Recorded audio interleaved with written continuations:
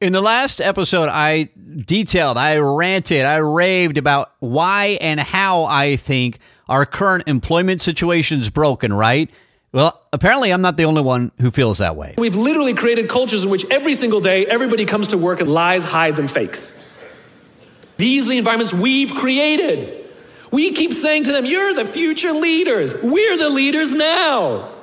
We're in control. Man, I wish he had more passion on this, this topic. Simon Sinek, can you tell how he feels about it? He does a remarkable job in a speech that you've got to hear, breaking down the culture, the climate, the environment that exists in so many organizations. Let's go. Leadership is the ability to facilitate movement in others toward a destination you can describe. I'm Russ Hill. I help build leaders. And this is the Culture Hacks Podcast.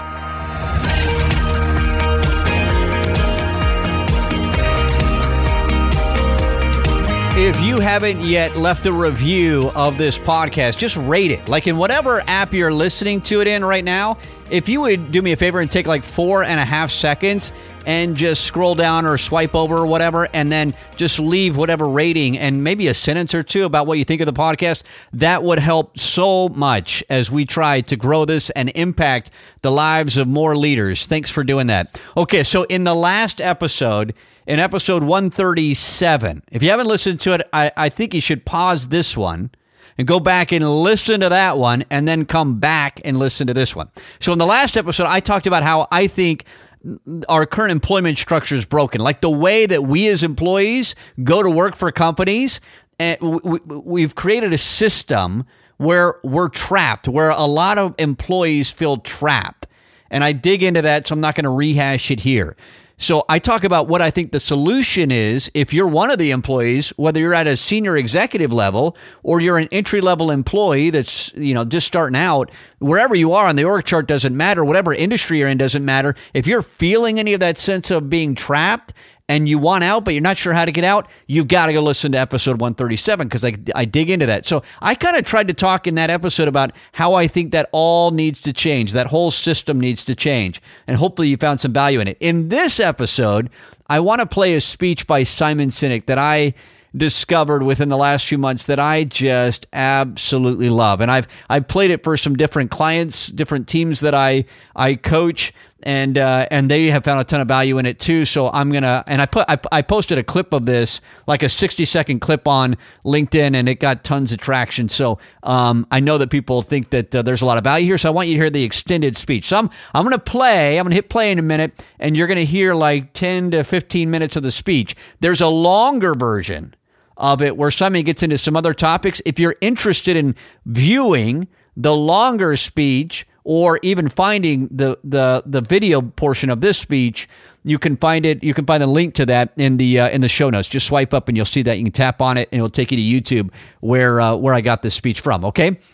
Simon Sinek, I love how he's a great disruptive thinker. He's not great tactical. He doesn't really try to do that. He doesn't get in and really help coach leaders in the day-to-day. Instead, what I think Simon's great at, his strength is looking at broad behavior, kind of looking at structure and telling us, yeah, this doesn't make sense, or you need to think differently here. And then he leaves it to folks like myself and others, all of us, to figure out, well, what does that mean tactically and day to day? So broad, he's really good. From a micro standpoint, not so great, but he doesn't try to do that. So in this speech, what Simon is doing, what I think is really good, is the way he breaks down how we being like capital we as leaders have created a culture, a climate, an environment inside organizations where people naturally don't trust each other and they don't collaborate with each other. And so he gets into that. I'm not going to delay the speech any further. Let's go to Simon Sinek talking about the challenges that exist in a lot of organizations today and why and who is responsible for it. Here's Simon. So I'm embarrassed that I have a career. I talk about things like trust and cooperation, and there should be no demand for my work. But the fact of the matter is there is demand for my work, which means that there's an opportunity. It means that trust and cooperation are not yet standard in our organizations, and yet they should be, and we know that, which is why we're looking for ways to bring those things to our organizations. So I thought I would do something a little different today. You know, when you're speaking to tens of thousands of people and you have the opportunity to share a message, of course, most rational people would say, let's go with something I've talked about lots of times and I'm really good at, but I'm not normal, so I'm going to do something completely new, and I hope this works out. There are two things that I think that great leaders need to have: empathy and perspective. And I think these things are very often forgotten. Leaders are so often so concerned about their status or their position in an organization, they actually forget their real job. And the real job of a leader is not about being in charge, it's about taking care of those in our charge. And I don't think people realize this, and I don't think people train for this. When we're junior, our only responsibility is to be good at our jobs. That's all we really have to do. And some people actually go get advanced educations so that they can be really good at their jobs, accountants or whatever, right? And you show up and you work hard, and the company will give us tons and tons of training how to do our jobs. They'll show us how to use the software. They'll send us away for a few days to get trained in whatever it is that we're doing for the company. And then they expect us to go be good at our jobs. And that's what we do. We work very hard. And if you're good at your job, they'll promote you. And at some point, you'll get promoted to a position where we're now responsible for the people who do the job we used to do, but nobody shows us how to do that. And that's why we get managers and not leaders. Because the reason our managers are micromanaging us is because they actually do know how to do the job better than us. That's what got them promoted. Really what we have to do is go through a transition. Some people make it quickly, some people make it slowly, and unfortunately some people will never make that transition at all. Which is we have to go through this transition of being responsible for the job and then turning into somebody who's now responsible for the people who are responsible for the job. And as I said before, one of the great things that is lacking in most of our companies is that they are not teaching us how to lead. And leadership is a skill like any other. It is a practicable, learnable skill. And it is something that you work on. It's like a muscle. If you practice it all the days, you will get good at it and you will become a strong leader. If you stop practicing, you will become a weak leader. Like parenting, everyone has the capacity to be a parent. Doesn't mean everybody wants to be a parent, and doesn't mean everybody should be a parent. Leadership is the same. We all have the capacity to be a leader. Doesn't mean everybody should be a leader, and it doesn't mean everybody wants to be a leader. And the reason is because it comes at great personal sacrifice. Remember, you're not in charge, you're responsible for those in your charge. That means things like when everything goes right, you have to give away all the credit. And when everything goes wrong, you have to take all the responsibility. That sucks, right? It's things like staying late to show somebody what to do. It's things like when something does actually break, when something goes wrong, instead of yelling and screaming and taking over, you say, try again. When the overwhelming pressures are not on them, the overwhelming pressures are on us. At the end of the day, great leaders are not responsible for the job. They're responsible for the people who are responsible for the job. They're not even responsible for the results. I love talking to CEOs and say, what's your priority? And they put their hands on their hips all proudly and say, my priority is my customer. I'm like, really? You haven't talked to a customer in 15 years. There's no CEO on the planet responsible for the customer. They're just not. They're responsible for the people who are responsible for the people who are responsible for the customer. I'll tell you a true story. A few months ago, I stayed at the Four Seasons in Las Vegas. It is a wonderful hotel. And the reason it's a wonderful hotel is not because of the fancy beds. Any hotel can go and buy a fancy bed. The reason it's a wonderful hotel is because of the people who work there. If you walk past somebody at the Four Seasons and they say hello to you, you get the feeling that they actually wanted to say hello to you. It's not that somebody told them that you have to say hello to all the customers, say hello to all the guests, right? You actually feel that they care. Now, in their lobby, they have a coffee stand. And one afternoon, I went to buy a cup of coffee, and there was a barista by the name of Noah who was serving me. Noah was fantastic. He was friendly and fun, And he was engaging with me, and I had so much fun buying a cup of coffee, I actually think I gave 100% tip, right? He was wonderful. So as is my nature, I asked Noah, do you like your job? And without skipping a beat, Noah says, I love my job. And so I followed up. I said, what is it that the Four Seasons is doing that would make you say to me, I love my job? And without skipping a beat, Noah said, throughout the day, managers will walk past me and ask me how I'm doing, if there's anything that I need to do my job better. He said, not just my manager, any manager. And then he said something magical. He says, I also work at Caesar's palace. And at Caesar's palace, the managers are trying to make sure we're doing everything right. They catch us when we do things wrong. He says, when I go to work there, I like to keep my head under the radar and just get through the day so I can get my paycheck. He says, here at the Four Seasons, I feel I can be myself. Same person, entirely different experience from the customer who will engage with Noah. So we in leadership are always criticizing the people. We're always saying, we got to get the right people on the bus. I've got to fill my team. I got to get the right people. But the reality is, it's not the people. It's the leadership. If we create the right environment, we will get people like Noah at the Four Seasons.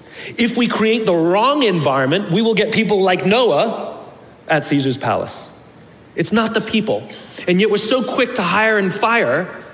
You can't hire and fire your children. If your kids are struggling, we don't say, you got to see at school, you're up for adoption. So why is it that when somebody has performance problems at work, why is it that our instinct is to say, you're out? We do not practice empathy.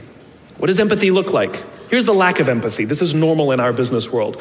You walk into someone's office, someone walks into our office and says, your numbers have been down for the third quarter in a row. You have to pick up your numbers, otherwise I can't guarantee what the future will look like.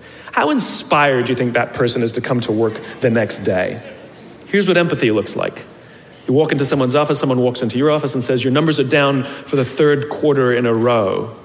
Are you okay? I'm worried about you. What's going on?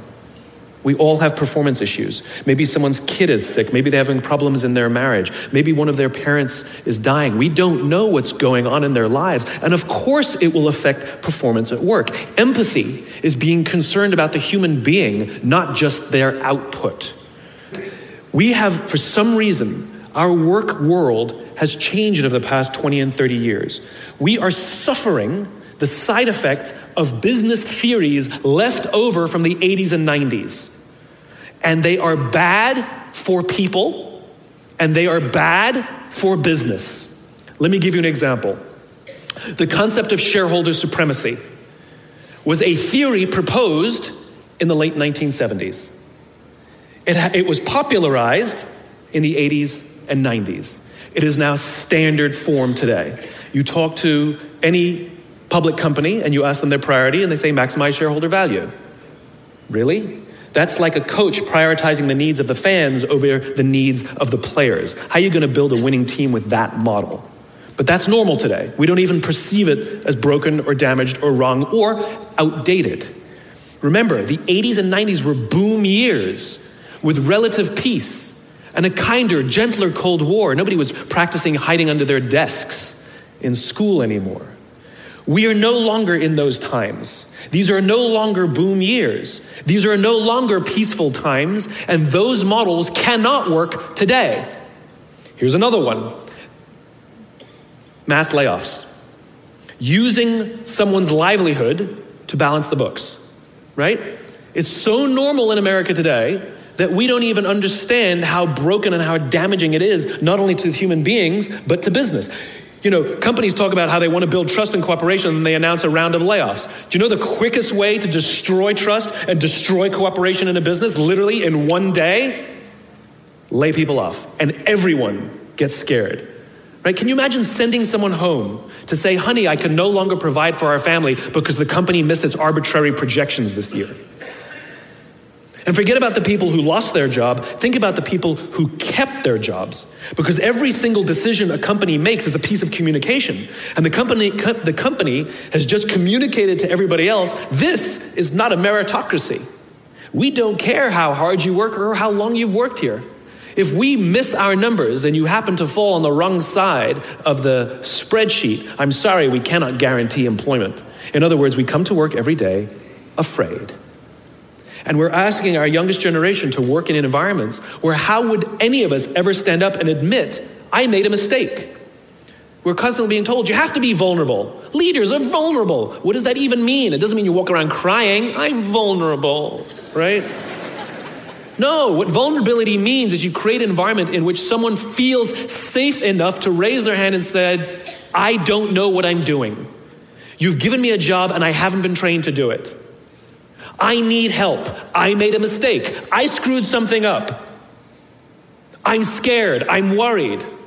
All of these things no one would ever admit inside a company because it puts a target on your head in case there's another round. And so we keep it to ourselves. And how can a company ever do well if nobody's ever willing to admit they made a mistake, that's scared, or they don't know what they're doing?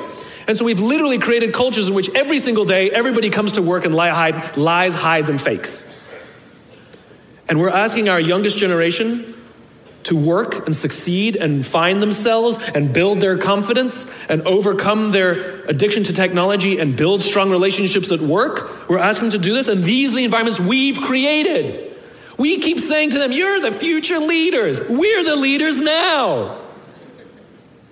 We're in control. What are we doing? This is what empathy means. It means if there's an entire generation struggling, maybe it's not them. It's like, the only thing that the common factor in all my failed relationships? Me. Same thing. Oh, we just can't get the right performance out of our people. Maybe it's you. Right? It's not a generation. It's not them. They're not difficult or hard to understand. They're human beings like the rest of us, trying to find their way, trying to work in a place where they feel that someone cares about them as a human being. By the way, that's what we all want. In other words, it's not even generational. It's all of us. This is the practice of empathy, that if we're struggling to communicate to someone, if we're struggling to help someone be at their natural best, I'm tired of people saying to me, how do I get the best out of my people? Really? That's what you want? They're like a towel, you just wring them. How can I get the most out of them? No, how do I help my people be at their natural best? Right? We're not asking these questions. We are not practicing empathy. We have to start by practicing empathy and relate to what they may be going through. And it will profoundly change the decisions we make. It will profoundly change the way we see the world. Someone's driving to work. You're driving to work. And someone wants to cut into your lane. What do? Do you pull your car up or do you let them in? Most of us pull our cars up and go like this. You wait your turn. Now let's practice empathy. I don't know. Maybe they've been out of work for 6 months. Maybe they had trouble getting the kids out to school this morning and now they're running late for a really important interview and they just have to get to this interview and they're going to cut into our lane. Or maybe they're just a bastard. I don't know. But that's the point. We don't know. We don't know. And the practice of empathy will say, I'll let them in and I'll arrive to work 1 car length late. How good is that speech, right? Like, I'm not going to add much here at the end, hardly at all, because I want Simon's words to stick with you. I want you to think about them. This is one of those speeches where I'd encourage you to listen to it again. 2 quick thoughts before I let you go, though. The first is we've got to change. Like, we as leaders, Simon's made a really strong case for things that I don't know that most leaders are thinking about. And if we did think about them and if we did work on them, the culture, the climate, the environment of organizations would be substantially healthier. So I think we ought to think about what he's talked about and presented here. The second thing I'd leave you with is if you want to hear the full speech, remember this is only about half of the speech that Simon gave. You can click on the link in the show notes to this episode, and you can watch the full speech. There's another 10 to 15 minutes on another topic that Simon gets into. I'm a huge fan of Simon Sinek when it comes to disrupting the way we as leaders think. I think he's got some great, broad, big picture ideas for us to think about. With that, I would just ask him, if you found value in this episode, tap on subscribe and maybe even tell somebody about it. Thank you so much for listening. Are you getting my emails as well? Every week, I'm writing an article designed to strengthen your ability to lead others. Are you seeing these? If you're not, join the more than 5,000 people who are reading them. They've subscribed for free. Just go to russhill.me. Start getting those weekly leadership articles at russhill.me. At that site, by the way, you can also learn more about my online courses and coaching sprints if you've got interest in that as well. russhill.me.